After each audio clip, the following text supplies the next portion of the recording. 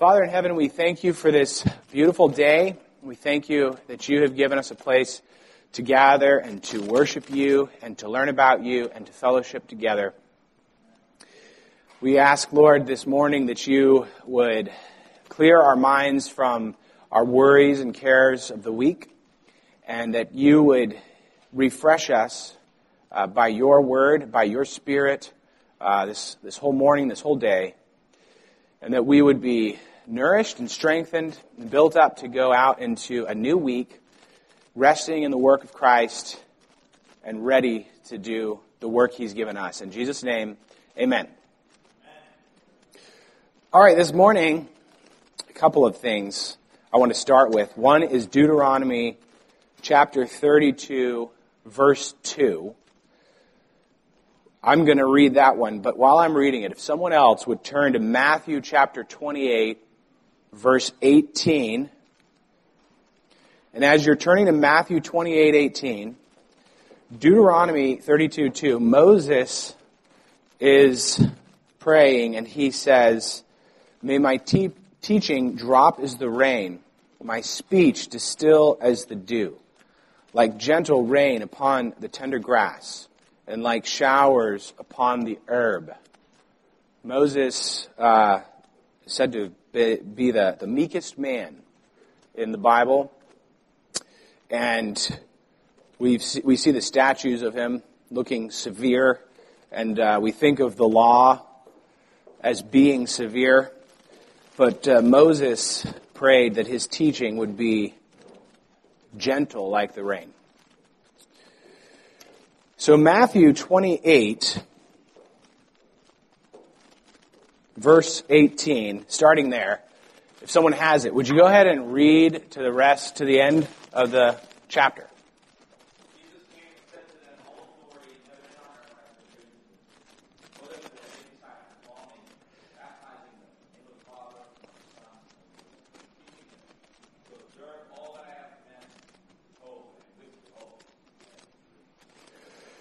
So this is the Great Commission, and the Great Commission is to make disciples. And our Sunday school this morning, and probably for the rest of the month, is about disciple making. And Jesus tells us to make disciples.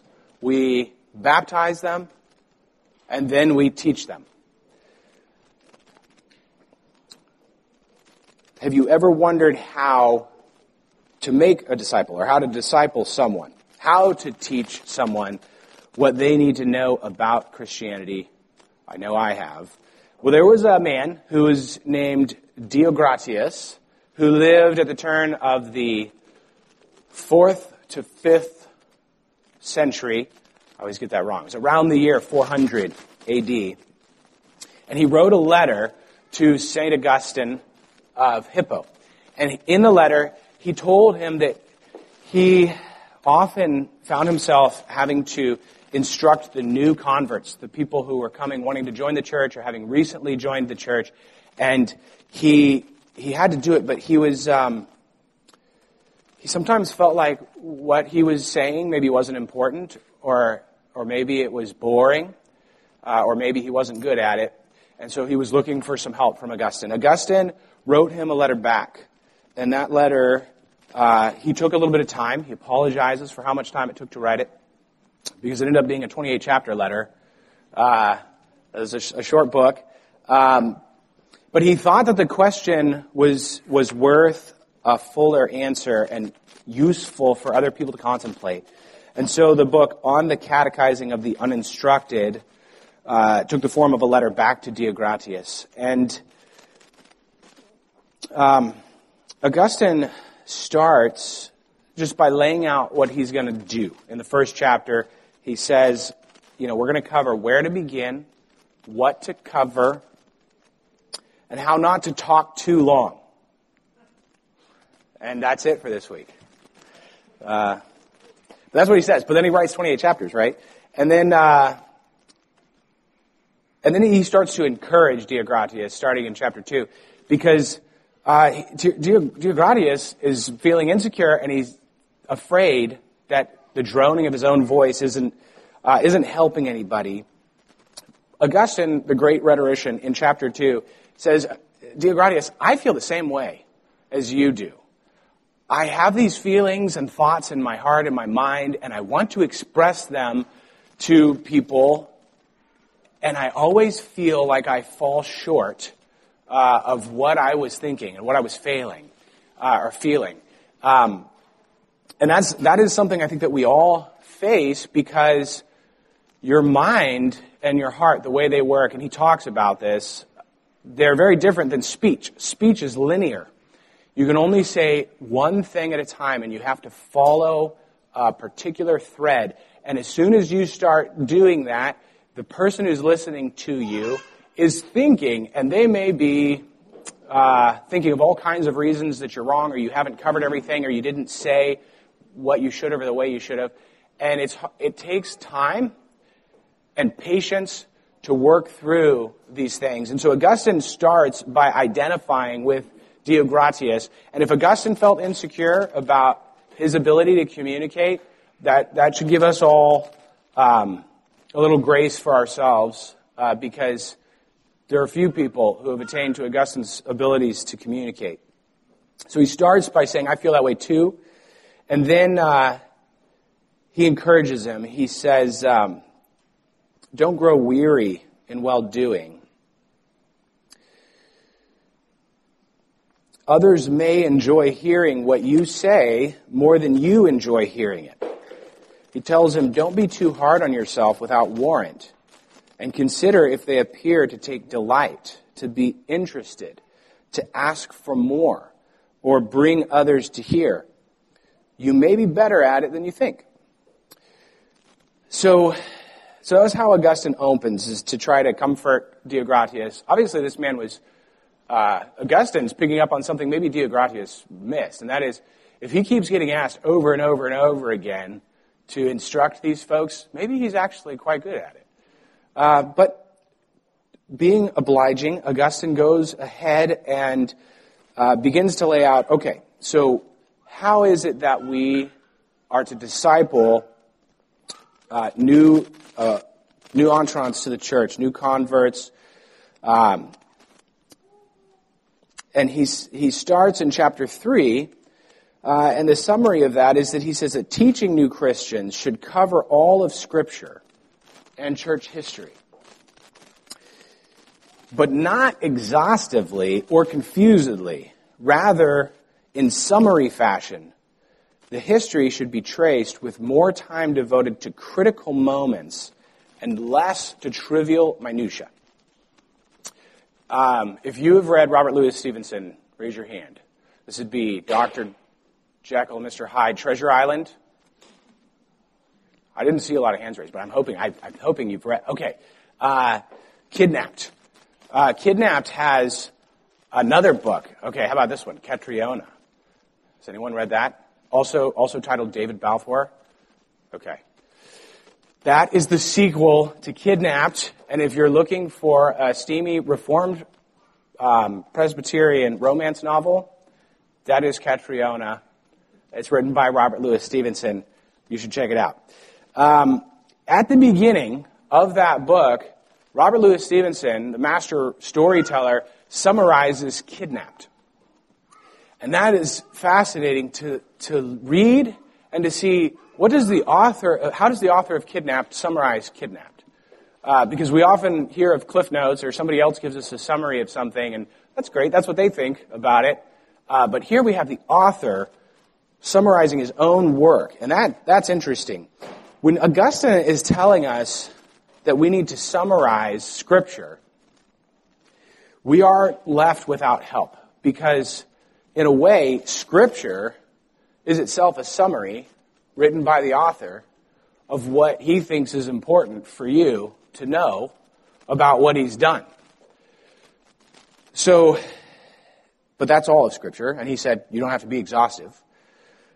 But what's neat, if we look in Scripture, is that we find summaries in Scripture about Scripture. So the Psalms are full of summaries of what God has done. And almost all of them have some aspect of that, but some of them are very purposeful in being a summary. And so a few would be Psalm 104 is summary of creation. It's actually a summary of creation that almost is as long as the story of creation, but it's not necessarily as long as the 6 days of creation. It doesn't take 6 days to read. Psalm 105 is a summary of the Pentateuch, the first 5 books of the Bible, and so is Psalm 106. And if you look at Psalm 106, they're right back to back, 105, 106. They both summarize the same material, but they pick out different details to work through.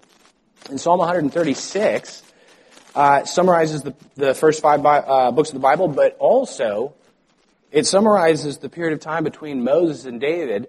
And to show just how concise you can be in a summary, there's really just 2 verses. And gave their land as a heritage, for his steadfast love endures forever. A heritage to Israel, his servant, for his steadfast love endures forever. A very quick summary of the time between Moses and David. Psalm 130 summarizes the times of exile and what the people are going through and feeling in those times and thinking and asking God, how long is this going to be? How long will you cast us off? There are many psalms of exile and many psalms that recount the deeds of God. But in Acts chapter 2, we see this continued, where Peter summarizes not only the Old Testament, but he summarizes the life and work of Jesus Christ.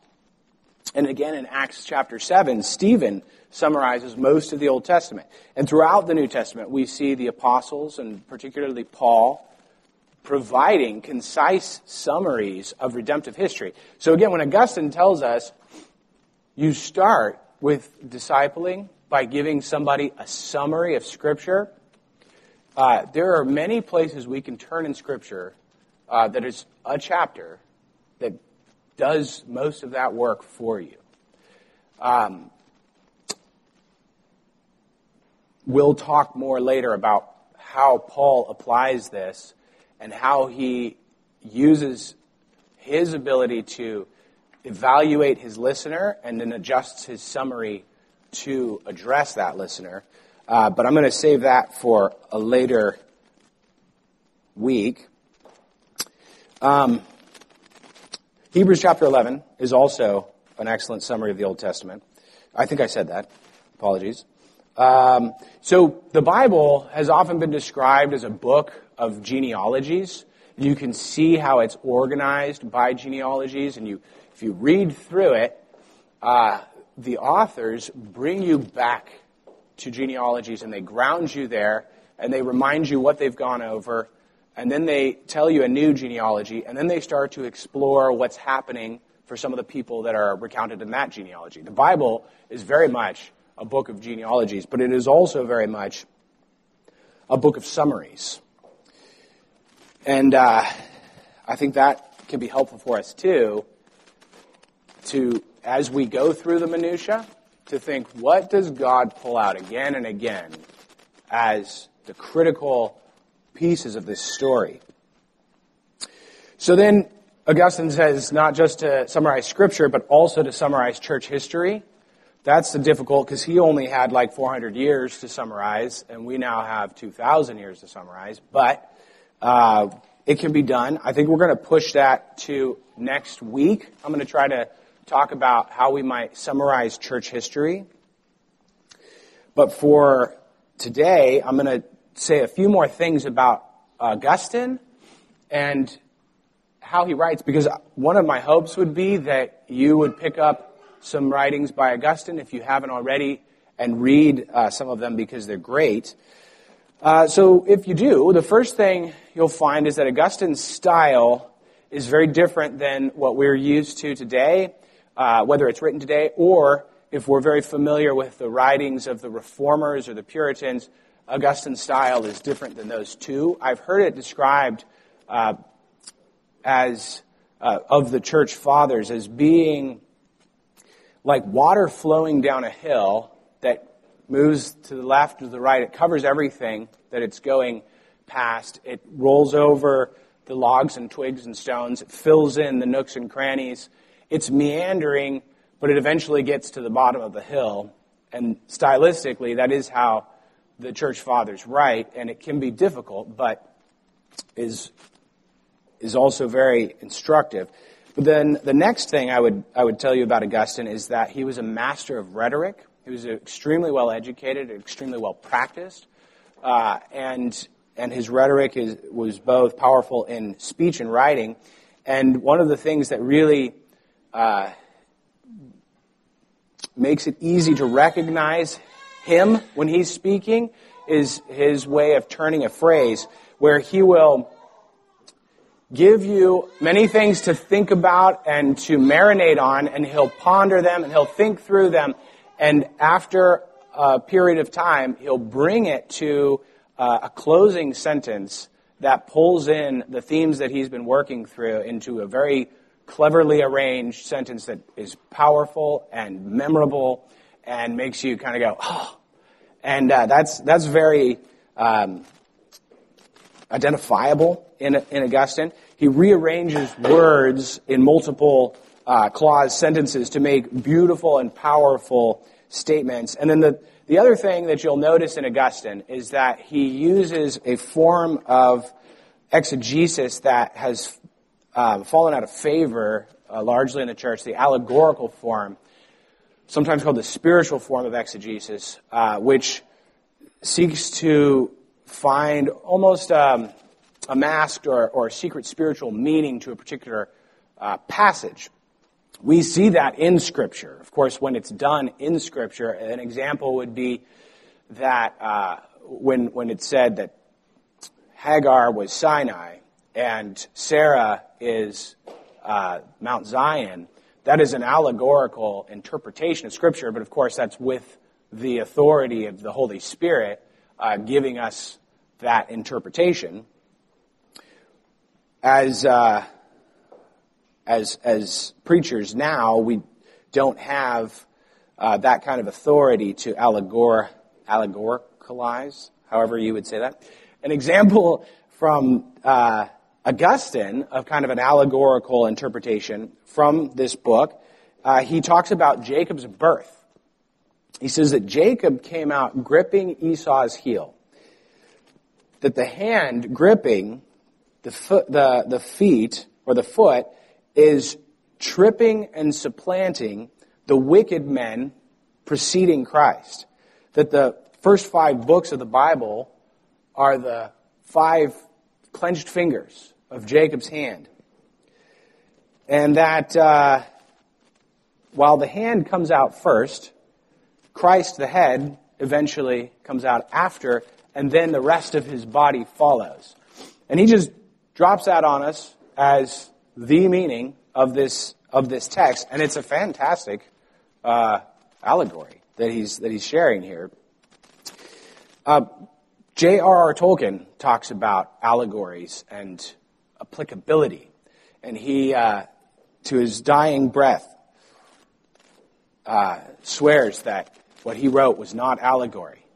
It wasn't a thinly veiled history of the world or of World War II or of World War I, but rather that good writing is applicable to your life. And so as you read it, you see how what is being said applies to that situation over there, maybe World War I, or it applies to your own life. And that is how Scripture is too, that we aren't searching for a secret spiritual meaning for my life. We've probably all come across that person who reads the Bible and decides that they must name their child this because something about what's in the Bible has convinced them that that is God speaking directly to them. They must name their child this thing. We're not trying to discover secret spiritual meanings in Scripture, but rather we need to understand that it is applicable to our lives. And that's what Peter says, that God is, by his divine power, has granted us all things that pertain to life and godliness through the knowledge of him who called us to his own glory and excellence. So, I'm going to try to give you an example of Augustinian rhetoric, but I'm just Michael, so it's probably not that great. But we've been thinking about Augustine's style. We've been marinating on some of the things he does. And then I've critiqued a little bit the allegorical style, and I'm always afraid to critique anything that Augustine does. So here's my attempted sentence, Augustinian sentence, okay? To wrap it all up. In Augustine's defense, I will say that every allegorical interpretation of Augustine's that I have ever encountered has been phenomenal, but not every allegorical interpreter is Augustine. So that's a way that Augustine tends to turn sentences. And you're left going, oh, okay, we shouldn't use allegorical sentences or exegesis, even though Augustine did, because we're not as good at it as he is. Okay, so now for the last couple of minutes, I want to get into how do we break this down? How do we start to create a simple framework in our minds that will help us to summarize Scripture and church history the way Augustine tells us to? And I think we start with understanding what question it is that everyone shares. And those questions are, where did we come from? What condition are we in? How do we fix it? And where are we going? No matter who you meet as they come to the church, and we're talking mostly about discipling here, not necessarily evangelism, they have those questions in their mind. And as Christians, and as we organize how we're going to summarize Scripture, we've got some answers. We've got what I've written down here: creation, fall, redemption. So that is the framework, and you could add consummation. It's kind of tied up in the redemption story, but that is a pretty simple framework that can start to help you, as you're studying the Bible, as you're learning about the Christian faith, to organize your thoughts. And what is important? Augustine says, just tell them the important parts. Well, what are the important parts? Well, give them some details about creation. Give them some details about the fall. And give them some details about redemption.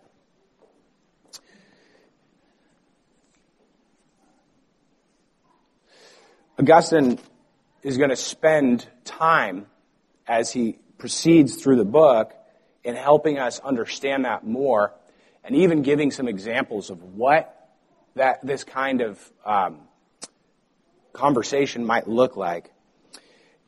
But to ground us, he wants us to remember the point of our discourse, so we don't get carried away in argumentation, in beating someone over the head with a finer point of theology or with some philosophical argument. He tells us, if I can find it in my notes, I know I will, I'm confident that I will in time.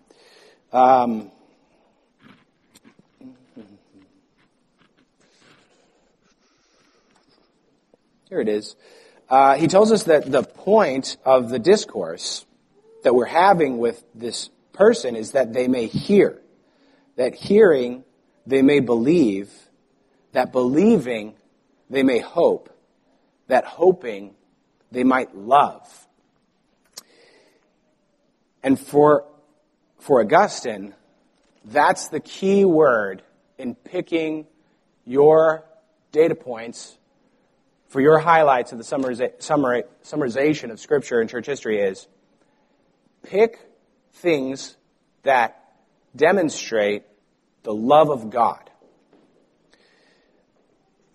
He starts with the love of Christ, the love of God, but then he kind of takes a step back and he says, the foundation is the love of Christ, but the ground, the earth below the foundation is the fear of God. He wants you to begin to construe this person who's coming and evaluate whether they're coming to please man. Sometimes it feels like somebody's trying to join the church because they like one of the girls in our church. Or maybe because their parents want them to. And Augustine is pretty savvy.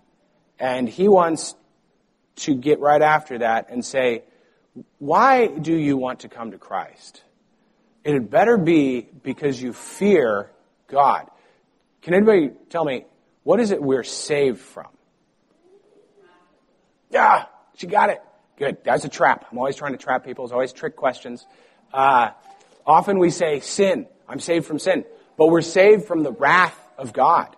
And Augustine wants that to be the reason that you're here. But once you've established that, it's the love of God that we're going to develop, and we're going to say, well, now as I give you this history, I want you to focus on how much God loves you. God loves each of us as though there were only one of us, I think is a quote from Augustine. So for Augustine, he likes to juxtapose things. So he reminds us that we love God because he first loved us. That while we were proud men, he humbled himself to become man. And while we were in misery, he showed mercy to us.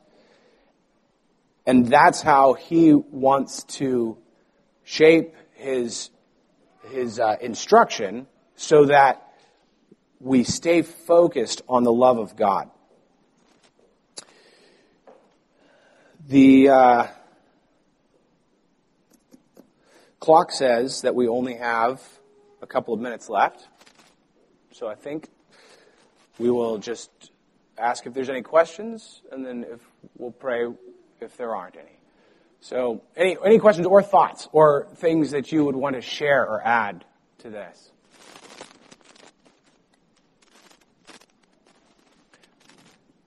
No. I thought there was a question, but there wasn't. I got excited for a minute. Okay. All right. Then we will pray and we will begin our time of fellowship. Father in heaven, we thank you for the word. You haven't left us wondering what we are supposed to think about life, how we are supposed to fix the brokenness that we are so aware of in ourselves and around us. But instead, you have given us your word, and we find in it all of the answers that we need. We find comfort, nourishment. And you have also given us the church, which is the pillar and ground of the truth. And so we have people like Augustine who have gone before, from whom we can learn so much. We ask that we would not fail to be diligent in this, but we would avail ourselves of the opportunity to learn from those who have gone before us. In Jesus' name, amen.